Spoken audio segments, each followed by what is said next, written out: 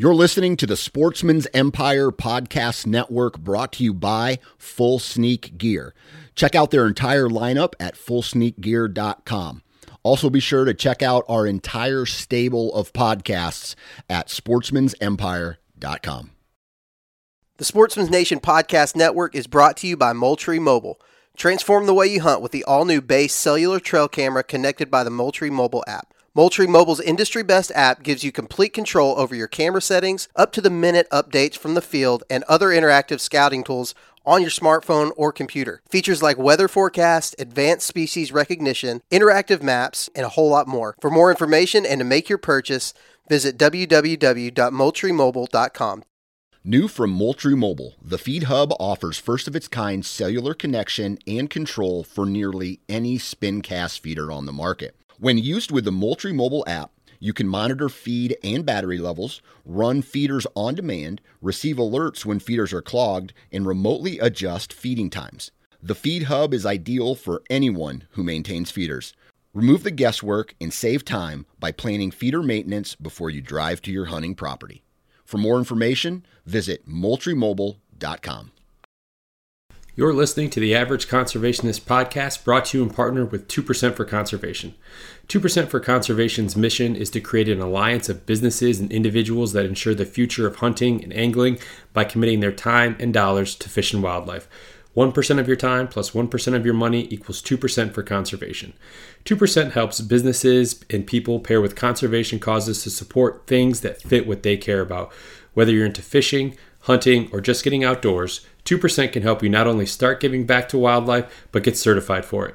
Getting 2% certified means you've made the same commitment as popular brands like Sitka, Stone Glacier, and Seek Outside in giving at least 1% of your time and dollars back to wildlife. But it's not just for outdoor companies. Breweries, contractors, coffee roasters, and even piano repair companies have earned 2% certification and stand out as leaders in their community for doing so. Businesses that are committed to conservation deserve your business when you shop.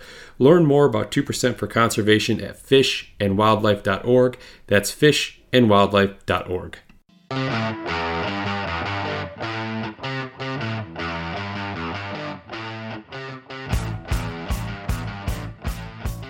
Ladies and gentlemen, good morning, good afternoon, good evening. Whenever you get a chance to listen to this, welcome back to the Average Conservationist Podcast, and I'm your host, Marcus Ewing.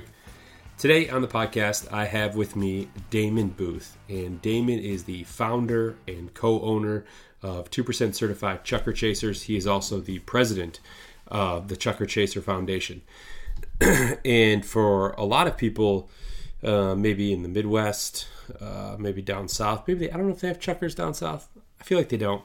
But this one was, I'm sure that many of you are familiar with chukar hunting.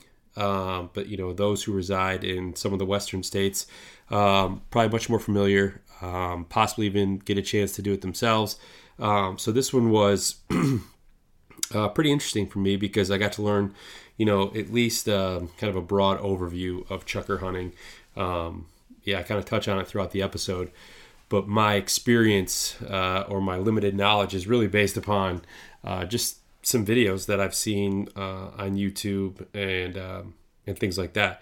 So it was super cool and interesting to hear about, what started as a group of buddies just trying to, capture their hunts when they were out chukar hunting, which turned into, a YouTube page, which then kind of snowballed into making some apparel, which from there turned into the Chukar Chaser Foundation, which really focuses on getting the youth involved in chukar hunting.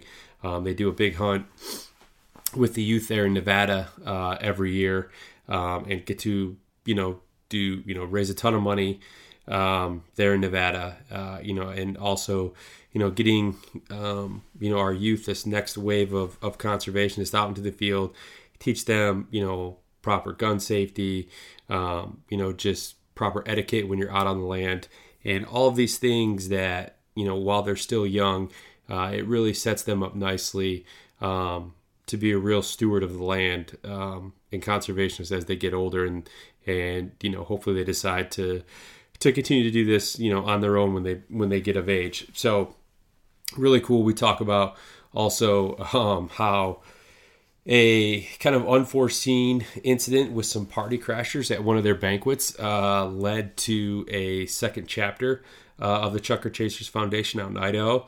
A lot of times when you think of party crashers, I guess, it usually has a negative connotation, but this one actually turned out to be a really cool story, and what it turned into has really only helped benefit Chuckers in Idaho. So really fun episode. Damon, I felt like he was kind of in a time crunch. We had a limited amount of time, and I felt like there was, still a bunch more that we could touch on. So hopefully we can get him back on again, maybe towards the end of the year after their youth hunt later this fall. So episode 90, Damon Booth. Enjoy. Today's episode is going to be brought to you by my friends over at Stone Glacier. Obviously, last week we had Jeff Sposito on, the president and CEO of Stone Glacier. And if you guys have not had a chance to try out any of Stone Glacier's backpacks, sleep systems, technical apparel as far as like outerwear, any of their base layers, or you just want to pick up a cool t-shirt or a hat, head over to stoneglacier.com, check it out, download the Stone Glacier app, whether on iTunes or Google Play, whichever type of device you have, and stay up to date with all the latest offerings. They came out with a cool video a few weeks ago. You guys can just really kind of stay in the now with Stone Glacier. So again, head over to stoneglacier.com. All right, on the line with me today, I have the founder and co-owner of 2% certified brand Chucker Chasers, as well as the president of the Chucker Chasers Foundation, Damon Booth. Damon, how are you? I'm great. How are you? I'm doing well. This has been a long time in the making, and I feel like it's been probably a good 6 months or so that you and I have been in contact, kind of back and forth, and we haven't ever been able to get our schedules to align.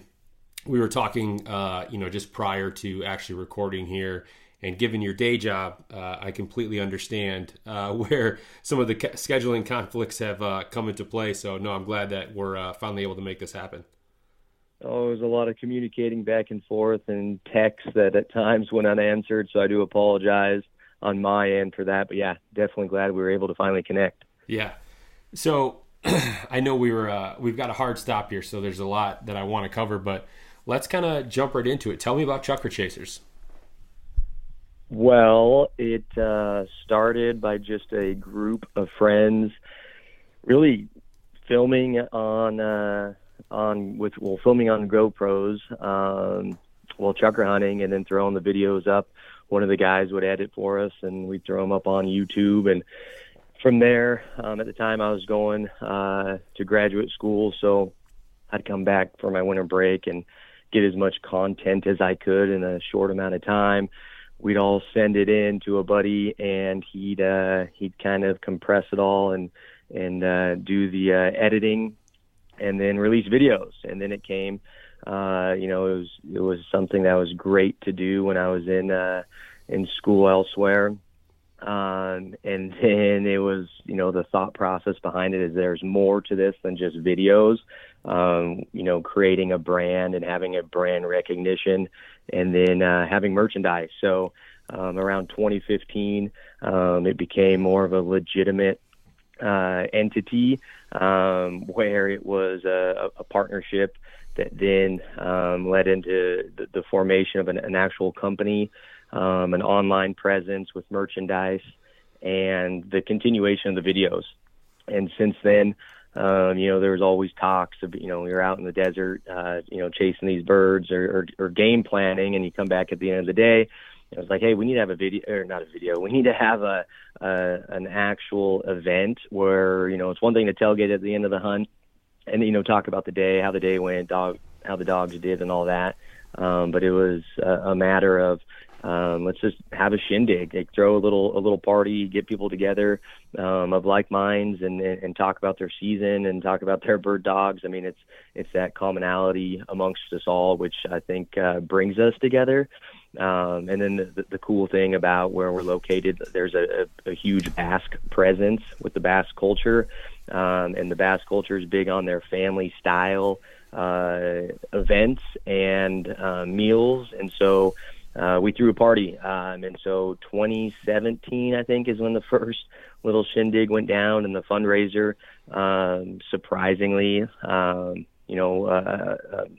it was more successful than we anticipated, in the sense of we sold 100 tickets to the dinner. It was actually at a Basque restaurant in Reno, Nevada. And we said, hey, this is there's something here, obviously. And so from that fundraiser, people were reaching out, hey, where's the money going to go? Which they had every right to ask that question. And so we just immediately said, well, we appreciate the work that our Department of Wildlife does throughout the year, and provides us with a season and numbers on reporting, how the precipitation was, the green up, the hatch, all those, we're dependent on trying to get some information out of our government agency. And so we just turned around and donated the whole check to the Nevada Department of Wildlife. But then from that, and those inquiries that came in, we're we need to legitimize even this fundraiser for, the tax benefit that donors, are provided, but just for transparency purposes. So in 2018, the foundation was formally formed. And then since then, it's been hosting the annual fundraising events. And from those events, that money is now delegated based on a board's decision. There's a board of about 15 individuals, pretty diverse board, which is pretty cool. We have, different, with chukar hunters, we're pretty secretive on where we go. So I'll admit, even with this board, we're all close, but we tend to not always hunt together. It's hey, you have your little, clique that you kind of go hunt with in your spots. We do our best to try to pry information out of one another throughout the season or in the off season, but it's a very close board, but it is a very diverse board, which is great and I think necessary. And then, even with, the weird times we're going through the last couple of years, the board has been pretty proactive with maintaining community involvement, raising funds. And then although we didn't have our youth chukar hunt in 2020, we were successfully able to put a youth chukar hunt on last October, which was a huge success. And that's really what our focus is with the foundation. There's a lot of nonprofits out there that say wildlife conservation, which is very general. And we do use that phrase, but our focus is youth involvement. In the retention and engagement of youth in the uplands is crucial, because hopefully one day they're fighting the good fight to keep public lands. Right. So the foundation tries to do an annual dinner event, maybe some other events throughout the year. And then the focus is really providing a youth chukar hunt, and then delegating it to other opportunities that come up. One specifically, like everyone knows, out west and really throughout, the west and even east coast and south, the drought and the wildfire seasons have been gnarly. So, a lot of rehab efforts. The Chukar Chaser Foundation is always willing to donate and contribute towards those rehabilitation efforts for wildlife habitat. So that's another focus of the foundation as well. So a long-winded response to your initial question. No, that's good. That's usually a lot more than I get out of people, and then I usually have to ask about 5 or 6 follow-up questions to get a little bit more information. But you kind of hit it out of the park there on the first try. Cool. So one of the things that I really like, I was obviously looking at the foundation, before we jumped on here, and the aspect or the focus around getting youth involved in upland hunting, really in any type of outdoor activity, like you said, I think is crucial for the future of, whether it's hunting, whether it's angling, any type of really outdoor recreation.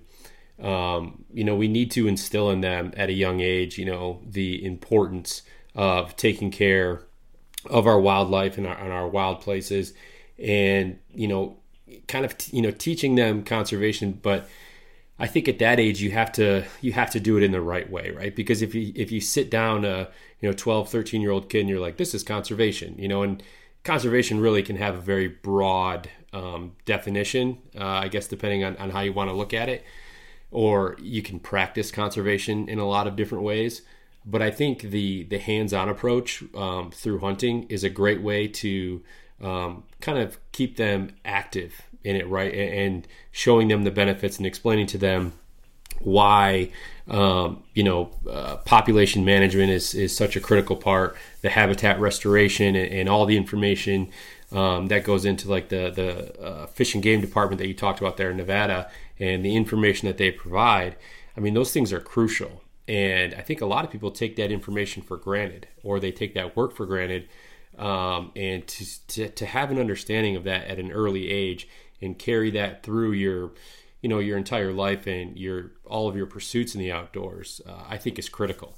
All right. Oh, absolutely. And that's really what we try to do with these youth events. And even with the annual fundraising event, to get the agencies on board. I mean, this is a collaboration. I think those who say wildlife conservation, it could be buying a firearm, buying ammunition because of the tax associated with it. And are they right? Yes. But then there's also, more that could be done with it, in the sense of going to some of these events, spending the money where where the dollars are going. And so with the foundation, like I said earlier, the biggest thing is transparency. So when we promote an event, which the Reno event is going on next month, March 12th, which is great because the event already sold out within 2 weeks. And so my thought process behind that is, for a sellout that quick, is people know where the money's going. They know that they're devoting their time, energy, and effort and their money to this event to raise some of these funds that then will stay solely in the state of Nevada at the money raised at this event, and then where it goes. They see that there's transparency of what's being done with it. And so with the youth chukar hunt specifically, we bring those agencies to collaborate with us, so then youth get exposed to it. Hey, this is available. These are resources to take advantage of. You could call the biologist and say, hey, I'm thinking about hunting this area. What'd you see out there? Did they, how were the rainfall to this specific mountain range? Was it beneficial to the hatch? Is there green up? Certain things like that. I'll agree. People don't take advantage of the information that's out there, and they are, government employees. It's our taxpayer dollars. I've never dealt with an agency, even outside of the state of Nevada, where I've called and I have had a hang up or someone not provide information. For instance, I hunted Southern California a few years back, and I, picked the brain of a few wildlife agents or representatives, and they knew that I was doing my homework. They'd send me some information, then I'd respond. And I like to think that they were appreciative that I wasn't just, seeking information without also doing my own homework.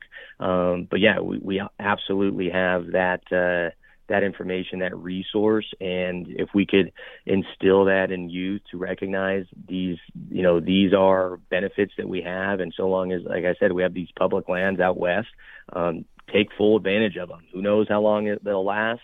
But for now, we have the ability to utilize them and to go out and drive in the middle of nowhere and hunt. And so with the youth hunt, if they, you gravitate towards that, recognize it, and if we could provide them with the tools and even we do a little raffle even at these youth hunts, where every kid walks away with some type of gear, equipment, hardware, even a youth shotgun to then take out in the field and actually utilize. So it's kind of planting the seed, early, where that they at least get the experience and know-how that then they could take. And if they get into hunting immediately thereafter, great. If it's later in life, which, some of us, we all have different upbringings and yep. stories as to how we got into hunting.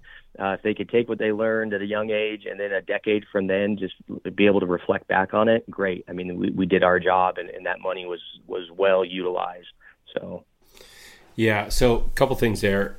One, when you talked about, getting the youth involved, I mean, for me, growing up in the Midwest here, the outdoors, deer camp, duck hunting, really any type of outdoor activity was was very commonplace, right? It was very normal. A vast majority of my friends growing up were into hunting or fishing or something like that. And I always just thought that was normal, right? And likely because I grew up in a very small rural community and I wasn't exposed to a lot of other people with, that had maybe more of a, like a metropolitan or, city type upbringing. And as you get older, you start to, make new friends, whether it's college, just into your adult life. And the more you get to know them and they grew up in, a city or something like that. And, some of them they've never even thought about hunting, or, maybe they've went on like a charter fishing trip one time or something, something along those lines where it's not the same, I guess, as growing up doing it and being a bit more self-sufficient with it, having the equipment to be like, yeah, I'm gonna go deer hunt, right? Or I'm gonna go bird hunt, whatever the case is. And yeah, it's such a powerful thing. The things that you can learn, and the appreciation that you gain when you start that at a young age. And not only that, just kind of the life lessons it teaches you about, perseverance and patience and, just respecting Mother Nature, because I don't think that that's something that is instilled in a lot of people these days, unfortunately. Nope. I'd absolutely agree. Sometimes, when we're out cruising around the desert and just talking about things, it's kind of, statistically, how many hunters are there? And for sure, hunters are a minority. It's a very small group.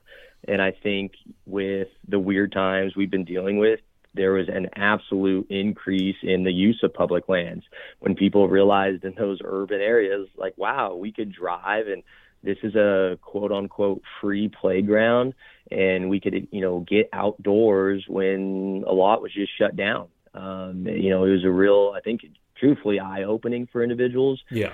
I think there's, there's always good and bad with certain situations. So with the increased use of public lands and transportation, the amount of distances being driven to certain areas and the respect for that land, I know that being out, I saw a lot more trash. I saw a lot more recreational UTV riders that were making their own roads as opposed to staying on the ones that have been there for years.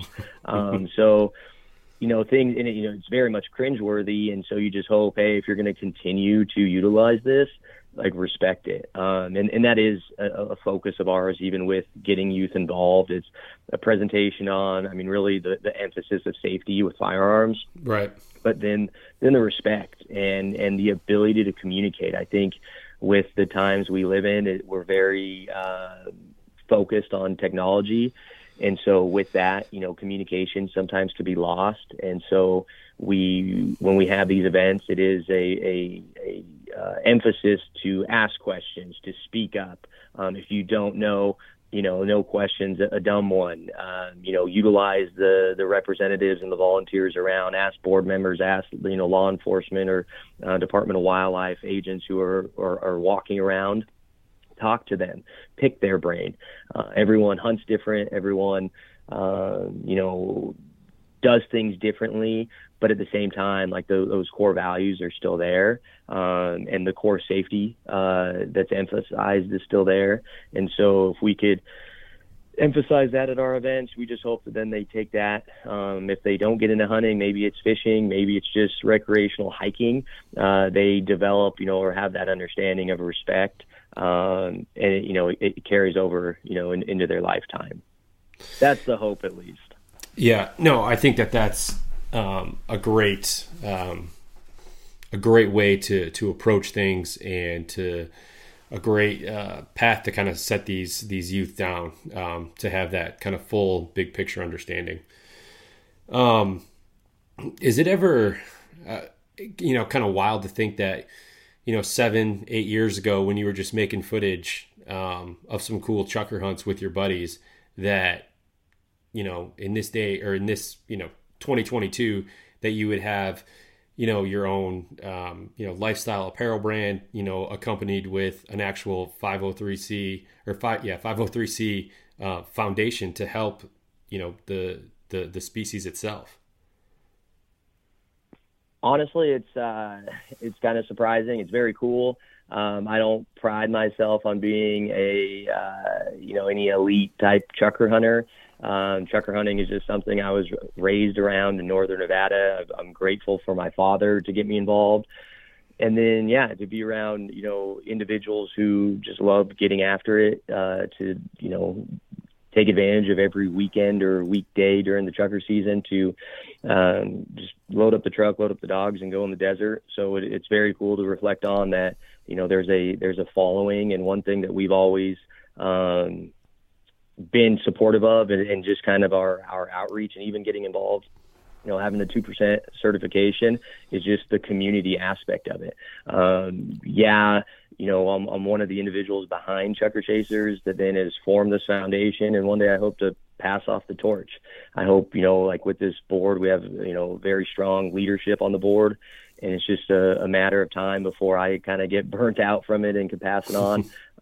With the media content side, it's very cool that people like seeing, the photography, the cinematography, the edits, the content that we push out, but then also share others, with the Instagram on the Chukar Chaser side of things. It's a very much community driven.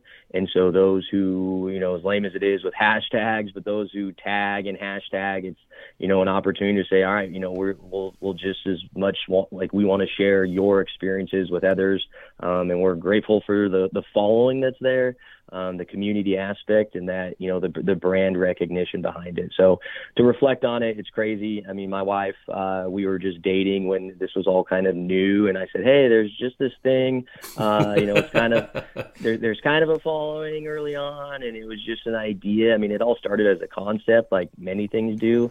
So very cool that, it's grown to where it is. I mean, from a kind of a lifestyle brand, media content, to the foundation. Then we actually had some party crashers a few years back at one of the foundation dinners, and these great guys from Idaho came down. They said they didn't have a ticket, which is great, because our events, like I said, it's nice when they do sell out. And so these guys just thought they could show and get a ticket. And at first I was pretty stern that, hey, we'll let you in, a discounted, ticket, because, I wasn't going to allow dinner because I didn't want to disrupt the cooks and, everything that had been done previously with like the planning.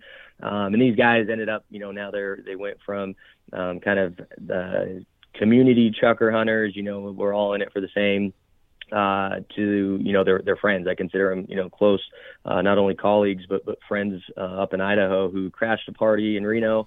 And then they came back and said, hey, we want this same type of event fundraiser up in Boise. And so worked with them on a chapter affiliation agreement. And they are now our one and only chapter that's up in Idaho. And they're actually having their dinner on April 2nd this year. They couldn't have it last year. And they're doing the exact same thing.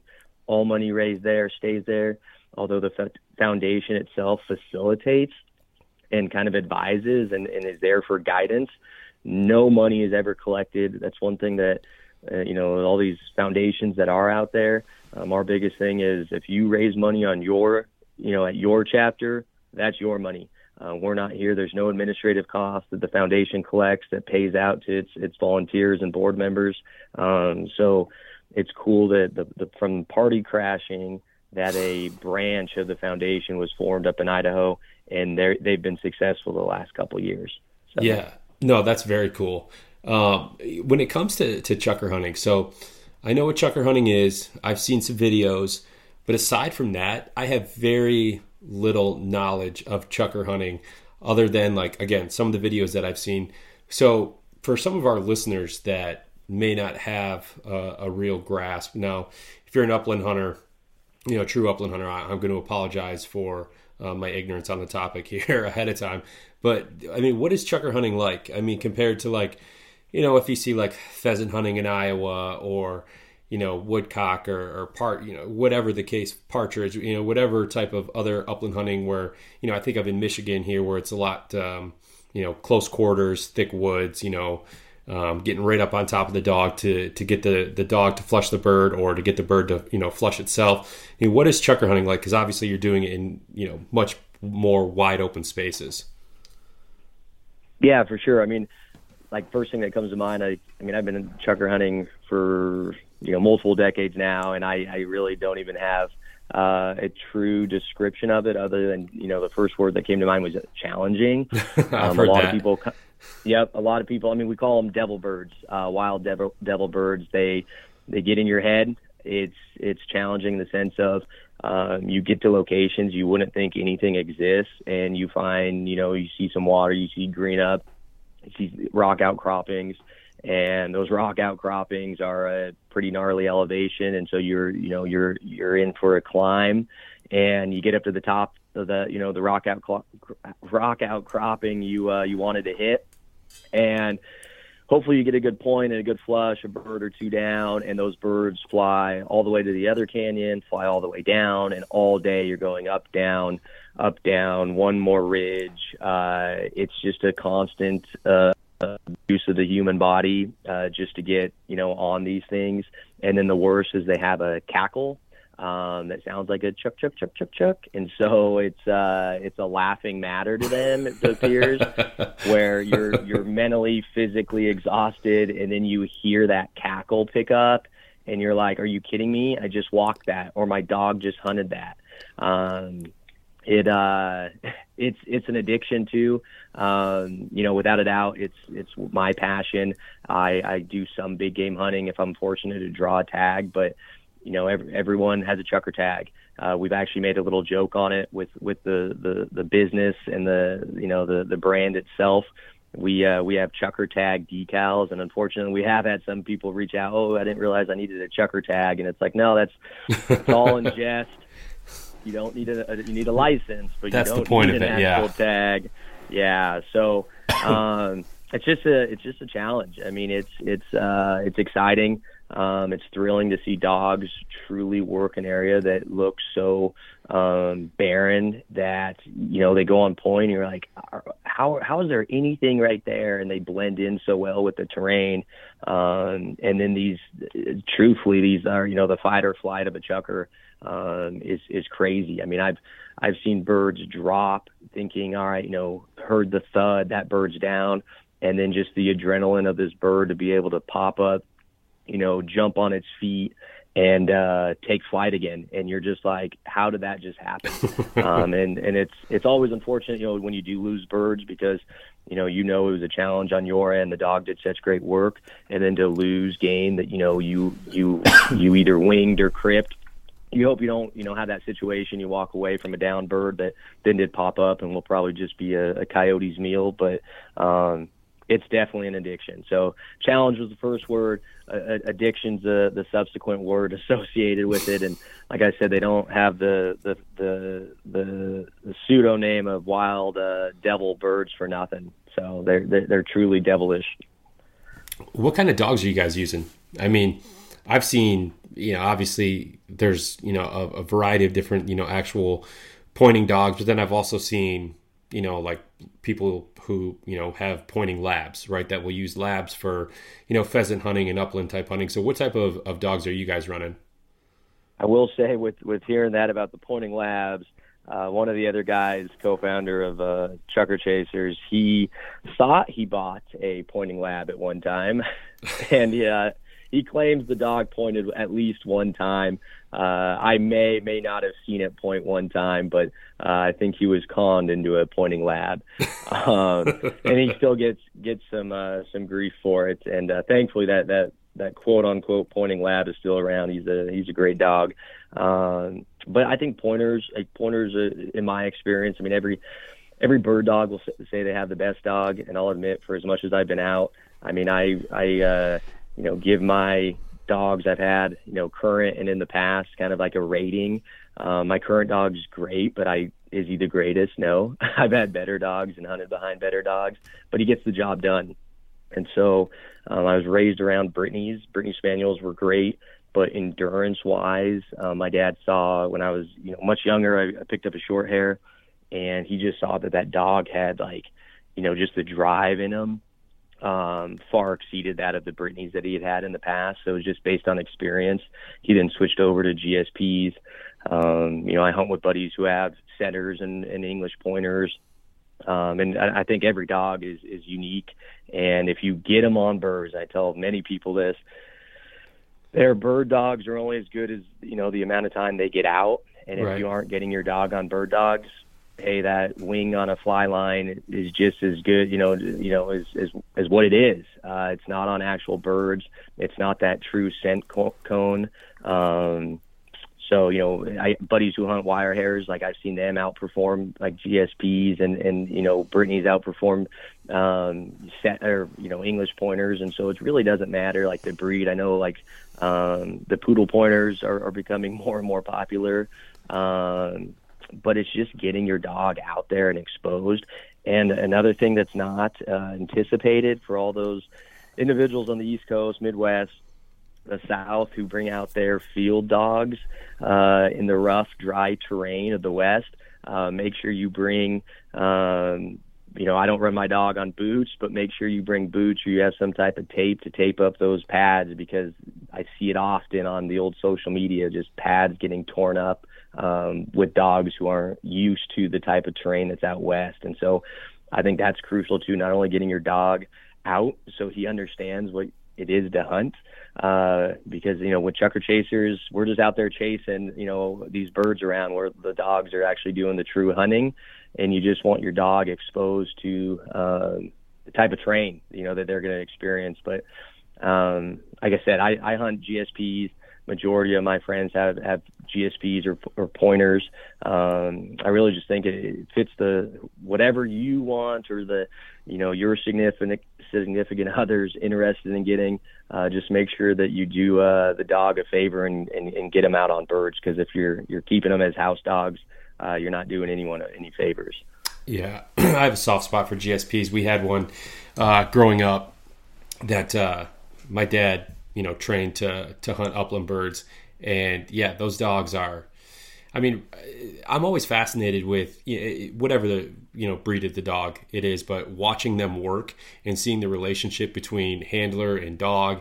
And it's just, for a lot of these breeds that, are hunting dogs, it's just something inside of them. Right. And it really takes the handler, the owner, to kind of bring it out, but it's there.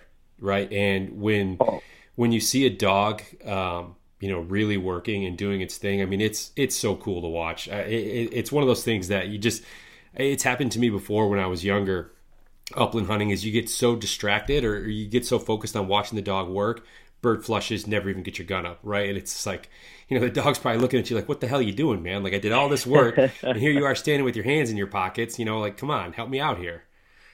Yep. I'll admit, and I'm guilty of this with running the Chukar Chaser Instagram. Sometimes I have my phone out when I shouldn't, trying to get content, and it's a great point, or I'm not paying attention truly. You realize like when the dog's working, when they're on scent. But I've missed some birds, some opportunities, because I'm more focused on, the point, or just like capturing a true dog, work. And, but it is, it's captivating. It's one of those things that drives me to continue to go out. To get my dog on birds. If I leave for work, my dog's wondering, hey, load me up in the kennel, and he'd probably stay in the kennel all day. Just, the excitement that dogs see or, receive when they see their owners of like, hey, I want to be with you at all times, because if we get an opportunity to go out and hunt, hey, get me out on birds. Yeah. But yeah, my wife, grew up without dogs. And then, so when I exposed her to a hunting dog and telling her like what they do, you could tell someone, but until they see it is, I think, when they really like it, it makes sense. And so my wife, talks often of when she realized why we have these dogs and the purpose they serve. Yeah. Kind of to piggyback off of that, we had a lab when I was growing up as well that my dad and I would waterfowl hunt with, and he had, trained this dog, it was a phenomenal duck dog for all that I know of it. But I mean, this dog knew when it was hunting season. I mean, like, my dad could just like take his shotgun, just rack the chamber a few times, and that dog would go berserk. I mean, it was like, okay, it's go time. It didn't matter if that dog was dead asleep on the couch. You rack that shotgun 1 or 2 times, and it's up at your feet, tail wagging, like, let's go, let's do it. I'm ready. Come on. So they know, right? They absolutely know when it's time.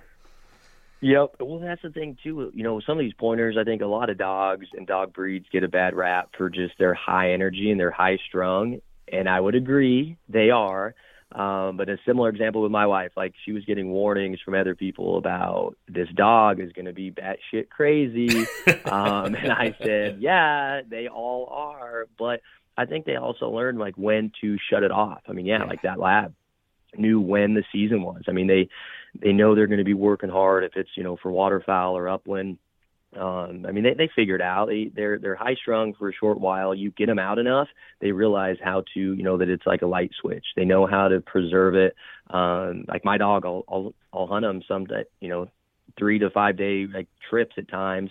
And I hope that he can make it, day 4 or, give him a little break on, for that final day, before the final day. And they kind of, I think from those type of experiences, they realize, all right, like, I'm not going to burn my energy. I'm going to preserve it in certain ways. And that's the hope. Again, I've said it a few times, but that's the hope, at least, or my mindset behind it. But, I think if you work a dog, as a pup and get them exposed early, they're a little more well-mannered. Yeah, absolutely. So you mentioned earlier that you have the second chapter in Idaho for the foundation. Do you guys have plans to expand that into some of the other western states, or are you guys just kind of happy with where things are at now, and you have the other chapter in Idaho kind of running itself? Well, I'd love it, truthfully. This is all volunteer work that has been, even like Chukar Chasers, it was a side hobby, essentially. It was, hey, we chukar hunt. Hey, let's bring a camera. Let's make some videos. And it's turned into so much more than I could have ever imagined, which is great. But I also have a day job as well that pays the bills. And that's, I think family and quality of life and a good work-life balance is crucial. And it's been nice to see where Chukar Chasers has grown and where it's at now. And, like I said, the Idaho chapter was somewhat of a fluke by just some party crashers who, had the motivation to see this forward. And it was a risk. And so, one thing that we pride ourselves on the foundation side is, when we promote something and say, hey, all the money raised here stays here, we were very cautious of supporting another chapter. And we said, all right, we'll support you, but we aren't going to have funds that have been raised here in Nevada, invest, for lack of a better term, into this chapter. And so you need to do, your due diligence and work hard to have this be successful. And their first dinner was in 2020. And they netted, it was about $10K that they netted on their first shindig. And it was like, awesome. That's great. I mean, huge. And so it went to certain activities in Idaho. I know that they did a clay shoot for youth, and then a rehab project. And then they were postponed on their event last year, but they're excited about April's event this year. And so with that success, I think other states have seen it, and we have had individuals from Wyoming and Oregon and Washington reach out.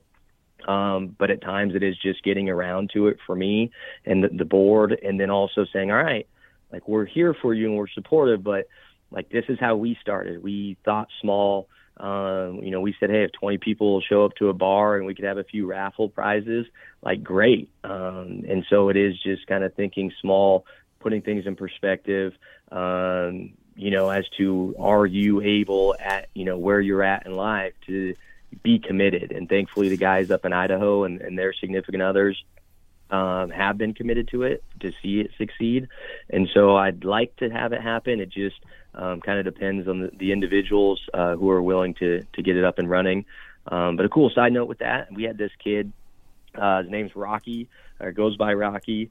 He was up in Washington. He reached out. He was a high school kid, needed some volunteer hours, and we said, yeah, we'll facilitate. We'll work with the Department of Fish and Game up in Washington, and make sure that they approve any type of project you need for volunteer hours.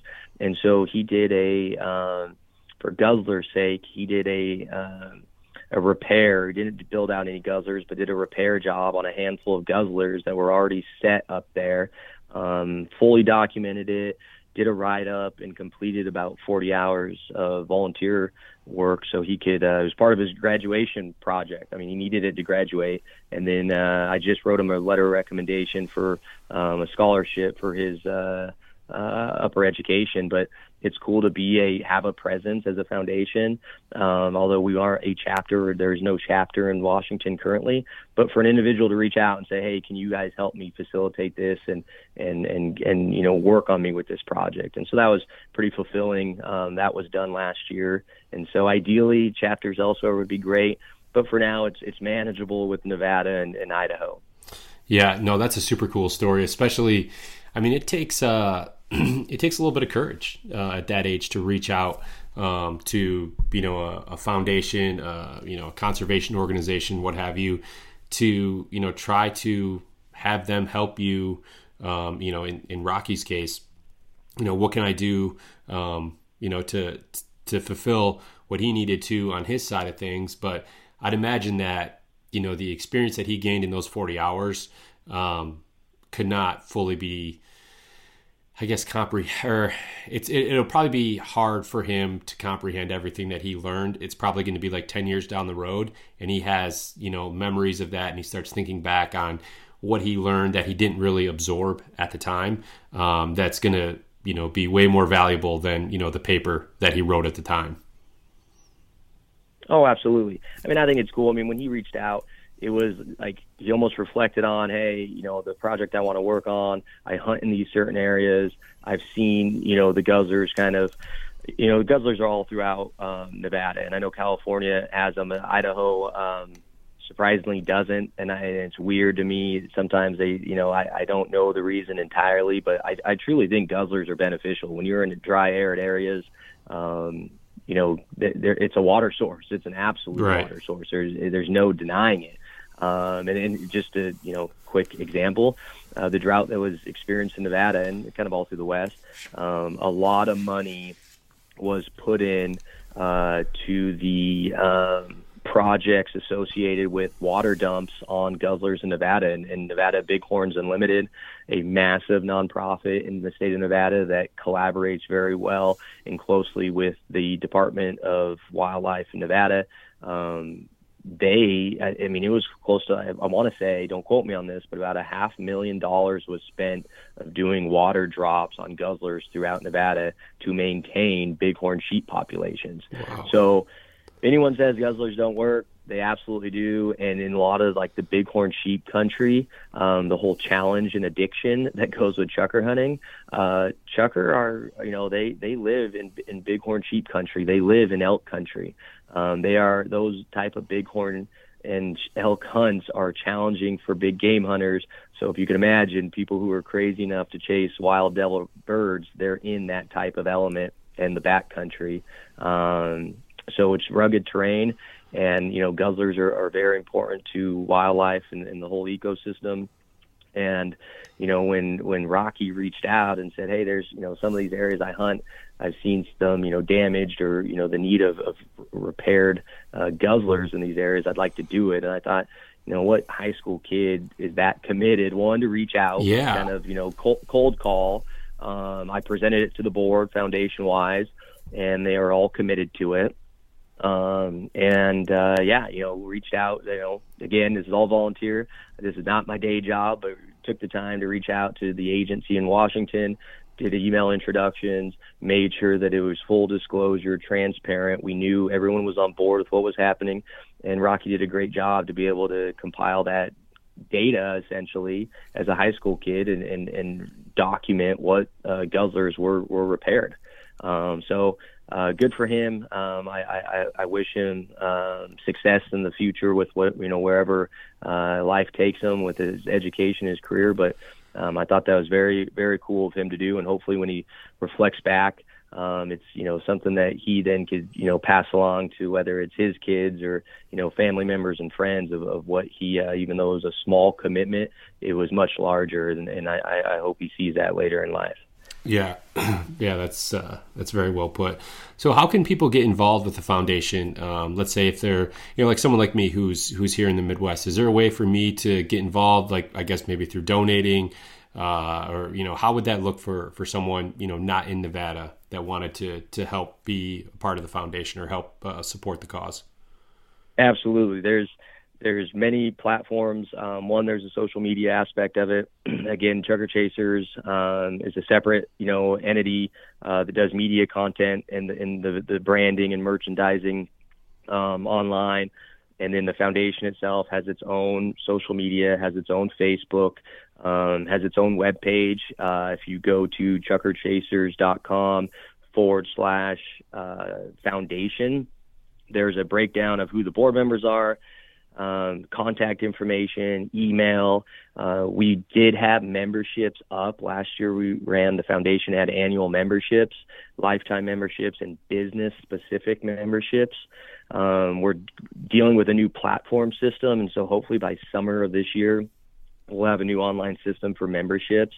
And that's the biggest way. Like, we've had a huge, there's about, in launching it about a year ago, we had about 100 individuals sign up as members, whether it was annual, business, or lifetime, which was great. Some of those partners, we have some industry partners on the foundation side that were committed to those memberships. And so hopefully summer we'll have members, a new membership platform that's a good way to donate and to support the organization. Again, Reno's event unfortunately sold out, but it is March 12th. May have some extra tickets, but for right now we're limited with just the space. But try to come to those annual fundraising events. The big thing with those events are it's very unorthodox. It's not like your typical table of 8, round table of 8, round table of 10. It's that whole Basque kind of mindset of family style dining, get to know your neighbors, and have a fun time. I mean, we tend to have live music. It's more of a, I wouldn't say rowdy, but it's just more of an unorthodox, have a good time, get to know, the familiar faces, new friends, new family. But that's March 12th in Reno, if you can make it an event, or April 2nd in Boise, Idaho. They're having their event, and tickets should be released here in the coming days. And they're doing it at the Hayden Beverage Company in Boise.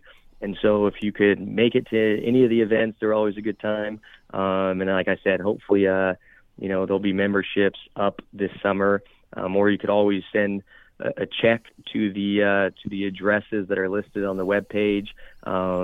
It is a 501c3. The EIN is available on the webpage for any type of donation or contribution, and that's how you could get involved. Awesome. Yeah. I know we're getting pretty close here to your cutoff time here, but I just want to ask you a few more things, then I'm going to let you get out of here. So how was it that you learned about 2% to get involved from the brand side of things? So it's kind of like what I mentioned earlier about just the community aspect of all this. I think, whether you're big game or upland, Chucker specific, it was seeing, some of the Trucker Chasers had some great partners, and First Light, it was involved with 2%. And so from seeing that involvement, looking into it, brand recognition, I was beginning to see 2% making more of an outreach effort. And so reached out to Jared, and Jared and I believe we chatted on the phone first, try to get, feelers of just, what 2% actually was. And then, started the process of getting the certification. So it was really through the outreach done by 2%, knowing that some of the partnerships that Trucker Chasers has, and seeing the co-branding, co-partnering, and making a difference. I mean, talking to Jared, he goes, "Oh, you do, you and what you do behind Chucker Chasers, and Chucker Chasers, like where its vision is and like the growth. Like you would, Chucker Chasers is an absolute candidate for a certification. So it was through that all." The recognition, the exposure, and then some of the partners, being affiliated with 2% is really what led us to seek our certification. Yeah, and the Chucker Chasers Foundation is also, it's part of the recently launched community partner program through 2% as well. Yep, which is very cool. I'm glad that you guys, with 2% started that. And yeah, that the foundation now has that association. Yeah, no, that's great. I mean, it sounds... I'm just always super impressed, this is like the favorite part of my job with hosting the podcast is getting to talk to people who have built something, right? I mean, starting with the brand and then now the foundation and all the good that's coming out of it, and all the while this is secondary in terms of work for you, and I'd imagine for some of the other co-owners with you as well, and not to mention the board members that are doing it all on a volunteer basis. I mean, to me that really shows the character of people when it's secondary and they're not doing it to make money, right? It's not this big money grab. They're doing it for the betterment of wildlife, for a specific species, and I think that those are the types of platforms and organizations that really tend to make a long-lasting change. Absolutely. Yeah. Well, real quick, Damon, where can people find Chucker Chasers at? So we're primarily online, hats, shirts, sweatshirts, decals. Again, like a lot of our stuff is in jest. Hopefully there's some of these individuals understand the underlying, emphasis we put on. You'd only know if you were actually out there. For some of our products, I mean, for instance, we have an ice cream cone that is to really make a joke on when sometimes we're out chucker hunting, you come across chucker shit, and it's a green cone with a little bit of white ice cream on top. So our website, chuckerchasers.com. We have an online store and offer a lot of different options. So you can find us there. Shields and Reno and Sparks carries our product too, which they've been a great partner, supporting local businesses. But primarily our store online gets the most traffic. And then through Instagram, there's a link to our website. So all online is the best way. Note that we are going through this transition, so probably a new website launched or an online store launched sometime in the summer. But for now, shirts, sweatshirts, hats are available. Awesome. Well, Damon, let's. I really enjoyed this, man. We're gonna have to do this again soon. Absolutely. Like we said at the beginning, glad we could finally connect. Yeah. Well, take care of yourself, and good luck with the upcoming banquets. Awesome. Thanks. If you make it out this way, you'll have to get a hold of me. Yeah, absolutely. Will do, Damon. All right. Have a great one. All right. Take care. Okay. Well, thanks again to Damon for joining me today. I would like to thank the partners of the podcast, Wild Rivers Coffee and Stone Glacier, as well as 2% for Conservation. Make sure you guys are going out and supporting the brands that support this podcast and help make it possible. And if you're interested in learning more about 2% for Conservation, you can visit their website, fishandwildlife.org. And over there, you can check out all the certified brands, including Chucker Chasers, that you should support when you shop. I also encourage you guys to follow 2% on social media, where they're going to post only positive conservation-driven content in your feed. So again, if you'd like to learn more about 2% for Conservation, you can look for them online on social media or at fishandwildlife.org. Thanks for joining me this week, everyone. Be sure to check out theaverageconservationist.com and check out all of the previous podcast episodes, as well as pick up some gear and apparel to help support conservation. We've got some new stuff coming next week, so definitely be sure to check that out. So, as always, stay safe and remember that conservation starts with you.